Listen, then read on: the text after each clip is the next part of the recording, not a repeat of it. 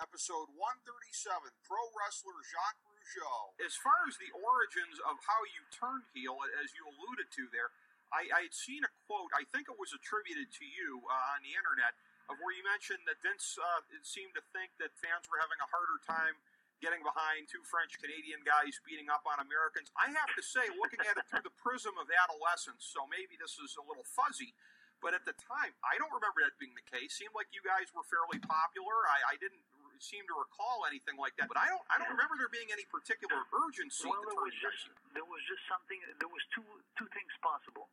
The way I looked at it, it was because I felt like we weren't becoming number one stars as baby faces. But then on the other hand, we didn't have the pen behind us. The big boss wasn't writing the scripts for us to come in and become the world champions. And we were middle-class wrestlers, a great team to put on a card to entertain the people. My brother and I never left anybody unsatisfied, but we never had that big push. And I think that's what made a difference. It's I've learned that now as being a promoter for 10 years myself. I have some talent sometimes that's a better talent, but not at the right place at the right time.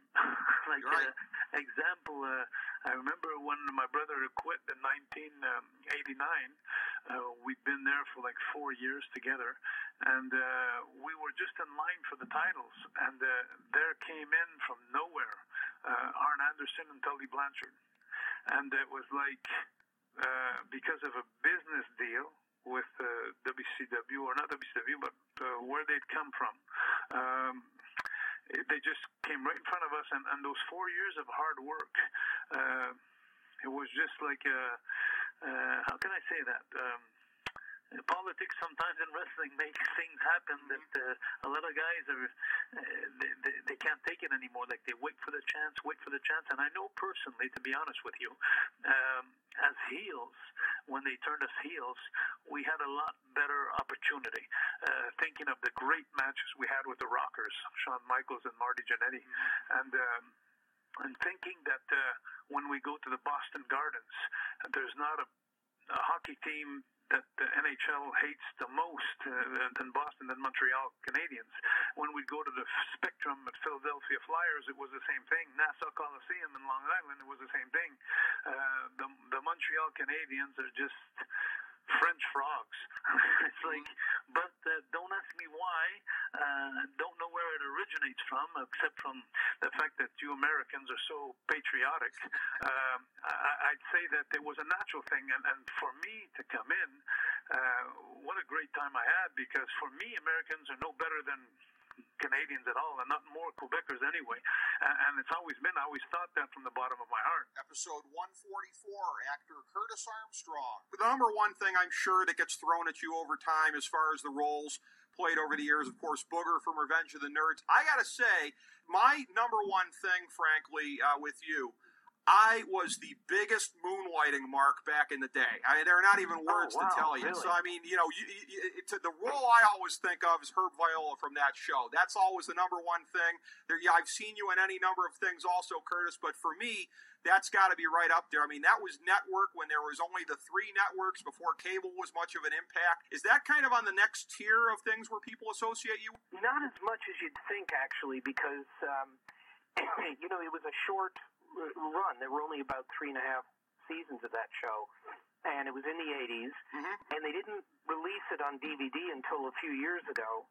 And by that time, I think a lot of people, unless they were like you and actually watched it at the time, a lot of people had pretty much forgotten that show. It seems to have sort of dropped through the cracks. So, in fact, although I do get it a lot, especially since they put them out on DVD, it's not really as commonly mentioned as you would think. Episode 152, baseball legend Gaylord Perry. A piece of trivia that I couldn't quite believe when I found it out. Maybe it would be easier for you to believe because the next place you pitched after this was Texas, so you got a chance to see what that was like there. I understand they done the 10-cent beer night without any incident down in Texas there. Is it just a different breed of folks down there where you could ply them with 10-cent beer and not have a riot?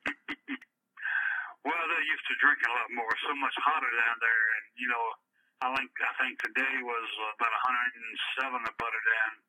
So you got to have plenty of fluids, and there's a lot of Texas beer down there. So, 4 or 5 beers don't affect them like it does the people in Cleveland. Episode 136, Entertainment Weekly columnist Dave Karger. It is such a consensus that, again, King's Speech a fairly heavy favorite, but if it ain't the King's Speech, it'll be the Social Network.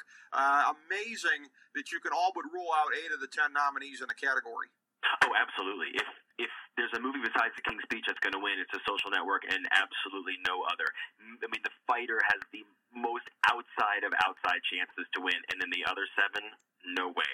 So I can see why the bookies are having such a big spread, if I'm using the right terminology, even that you would make so much money if 127 Hours or Black Swan or Winter's Bone or Inception actually wins, because there's just no way that's going to happen. Episode 130, BCS Executive Director Bill Hancock. You deal with media types all the time here, so I'll let you guess on this. I'm sure that you're going to get it right away. If I was to tell you I had one little wrinkle I'd like to see, what do you think it is?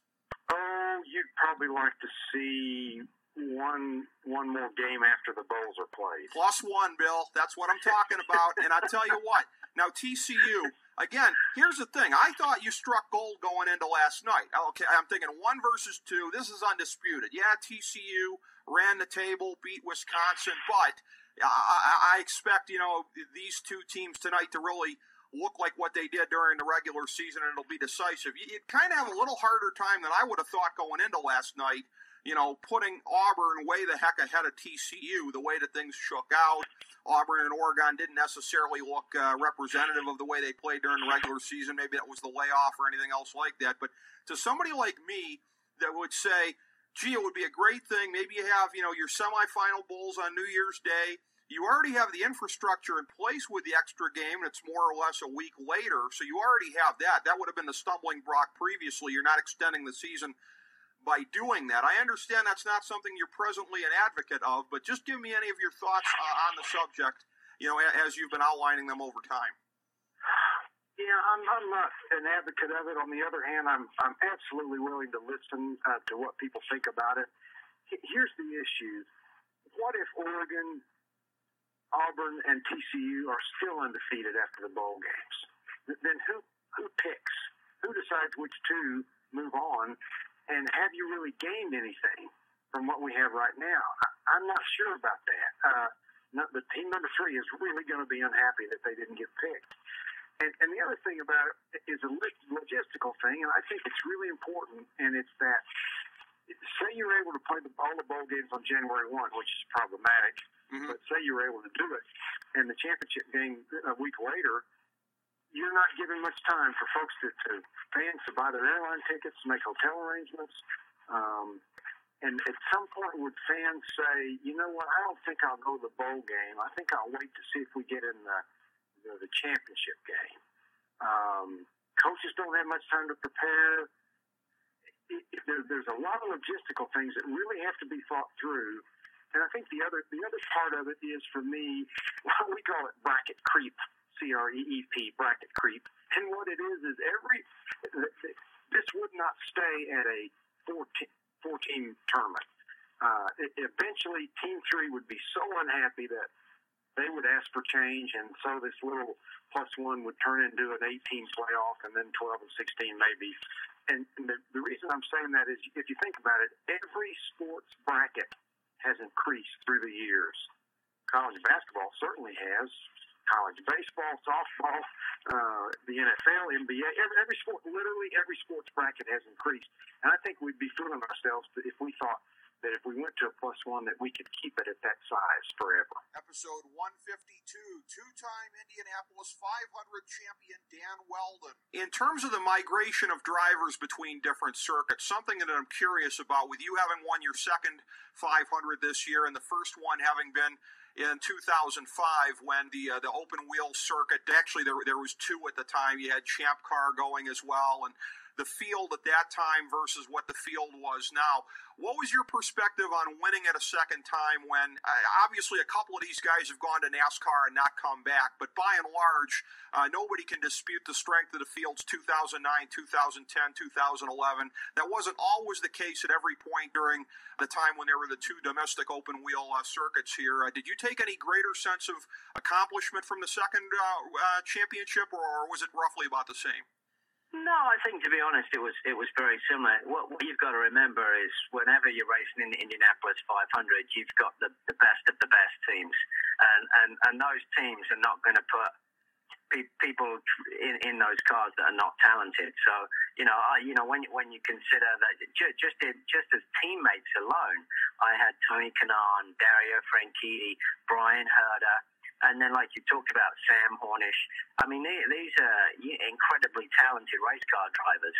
So I have to say, if you're racing up front, it doesn't matter what year they for me, they've all been very, very competitive. I would say the depth of the field this year was perhaps deeper than it's ever been. But in all honesty, the top 10 to 15 any year that I've raced in the 500, it's been incredibly tight, incredibly competitive, and it's one of those races where it doesn't matter what year you compete. If you don't execute that race perfectly, you're not going to win, and that's what makes the Indianapolis 500 so rewarding to everybody involved. There's so much preparation that goes into it. There's so much hard work. And, you have to execute everything. Like, there's not one thing you can let slip come race day, because otherwise you're not going to win. And I love that challenge of it.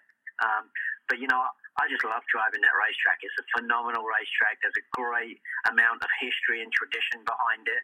And, it's just, for me, it's great to be a part of. Episode 133, best-selling Wall Street author William Cohen. When you were on previously, it was maybe 8 months after the events of September 2008, and you said at the time, and this squared with everything that I had been reading, that we didn't even necessarily know the situation with all of the banks and the institutions involved, to the extent to which some things were still kind of muddy, to which the mortgage securitization maybe still had some of them in a bad position that wasn't yet known.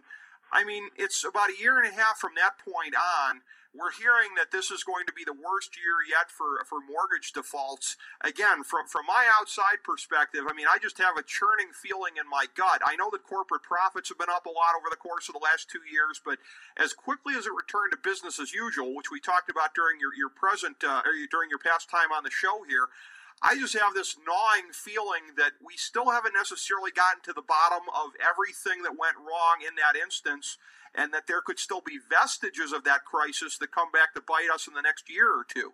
Is there anything to that fear, do you think?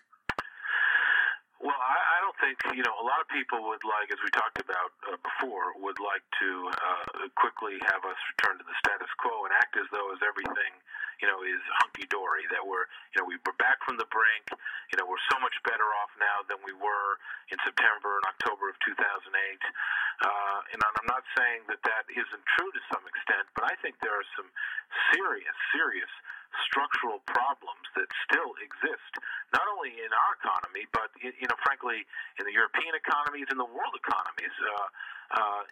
There's a serious sovereign crisis in Europe, whether it's in Ireland, in Greece, in Spain, in Portugal, and potentially Italy. I mean, there are real problems both with the banks, the financial institutions, and the sovereign countries themselves. And we know that there are problems in our own states in terms, as you were mentioning before, in terms of financial deficits that they cannot overcome.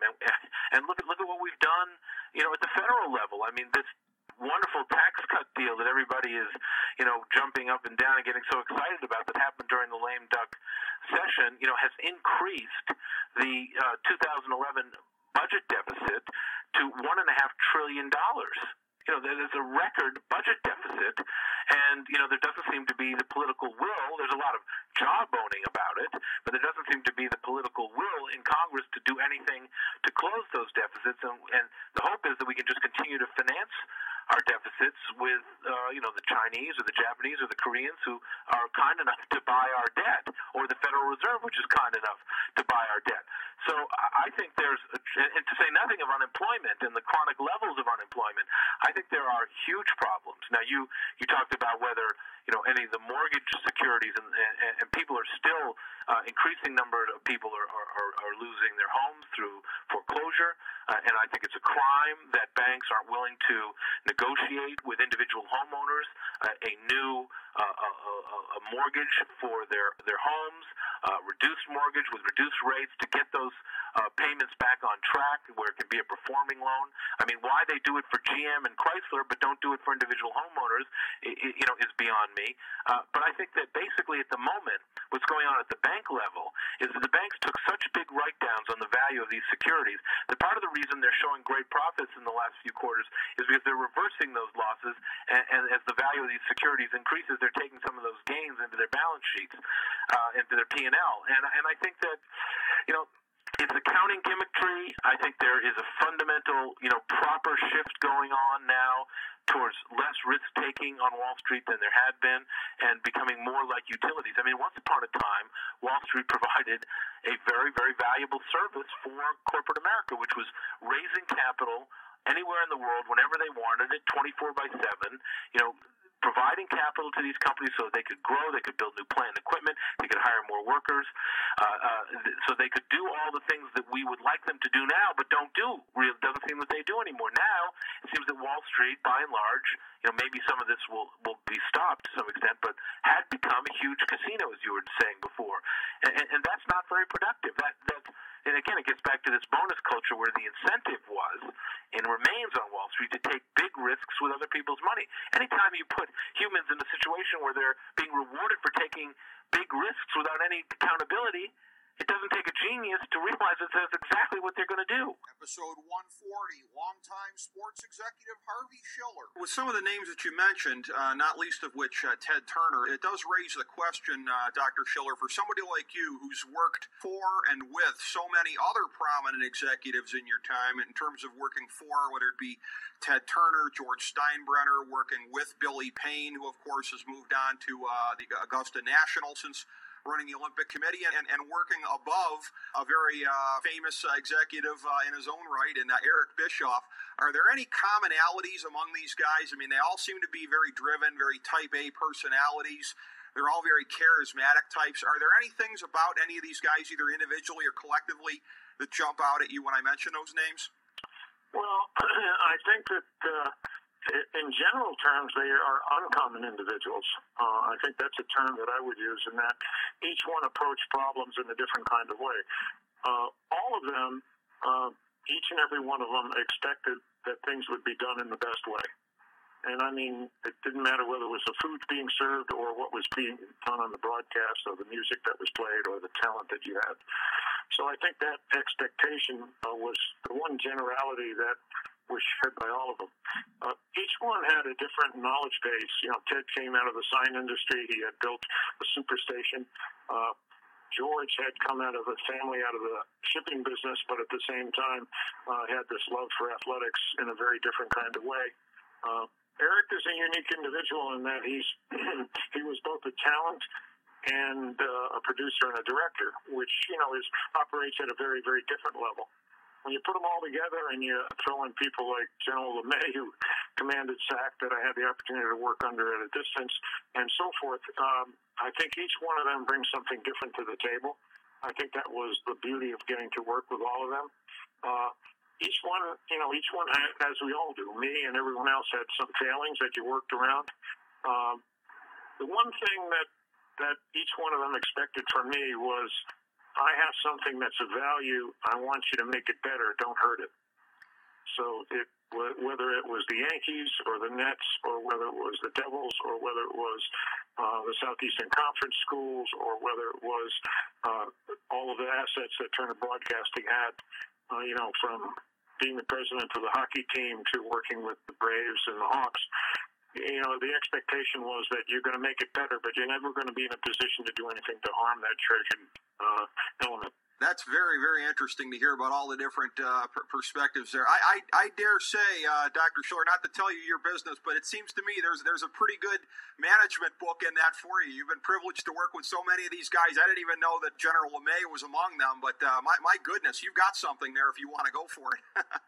Well, I've been asked several times, the problem is as you start to delve into it, what people are interested in, it becomes very personal, and you still had, although some have passed away, but you still have personal relationships, and you honor that because they respect that in you. So you have to be careful with that. The idea of doing it as a learning thing is important, but to do it just to make money is not worth it. Episode 147, actor Matthew Modine. Let me let you characterize it. I saw the trailer. It was a very kind of whimsical one here. You're clearly trying to make some points, so why don't you try to set it up for us? Well, it's a very difficult film to describe. Obviously, I've given it a very provocative title, Jesus Was a Commie. But I'm not religious. I think that Jesus was an extraordinary human being, and, don't think I'm being blasphemous or wanting to cause pain. I mean, that's just my opinion. But I do think he was an extraordinary teacher and a person. I could compare him to other people over the history of people who've changed the way we behave and altered our consciousness, pushed us a little bit to the left. And if you look at the things that Jesus is supposed to have said and the things that he's supposed to have done, by definition of what communism means, in the best sense, in the utopian sense, then by definition, I think that you could say that he was communist. Of course, communism didn't. The concept, the word, didn't exist when Jesus was walking the earth. But the film, in the bigger sense, addresses the tremendous challenges we face as human beings today.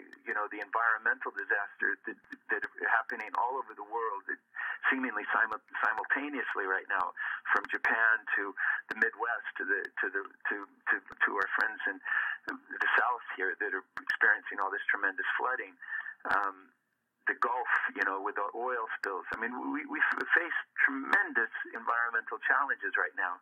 And what the film ultimately is saying is that these challenges are things that we have to address and face as human beings, that we can't look to a savior to save us from the problems that we face.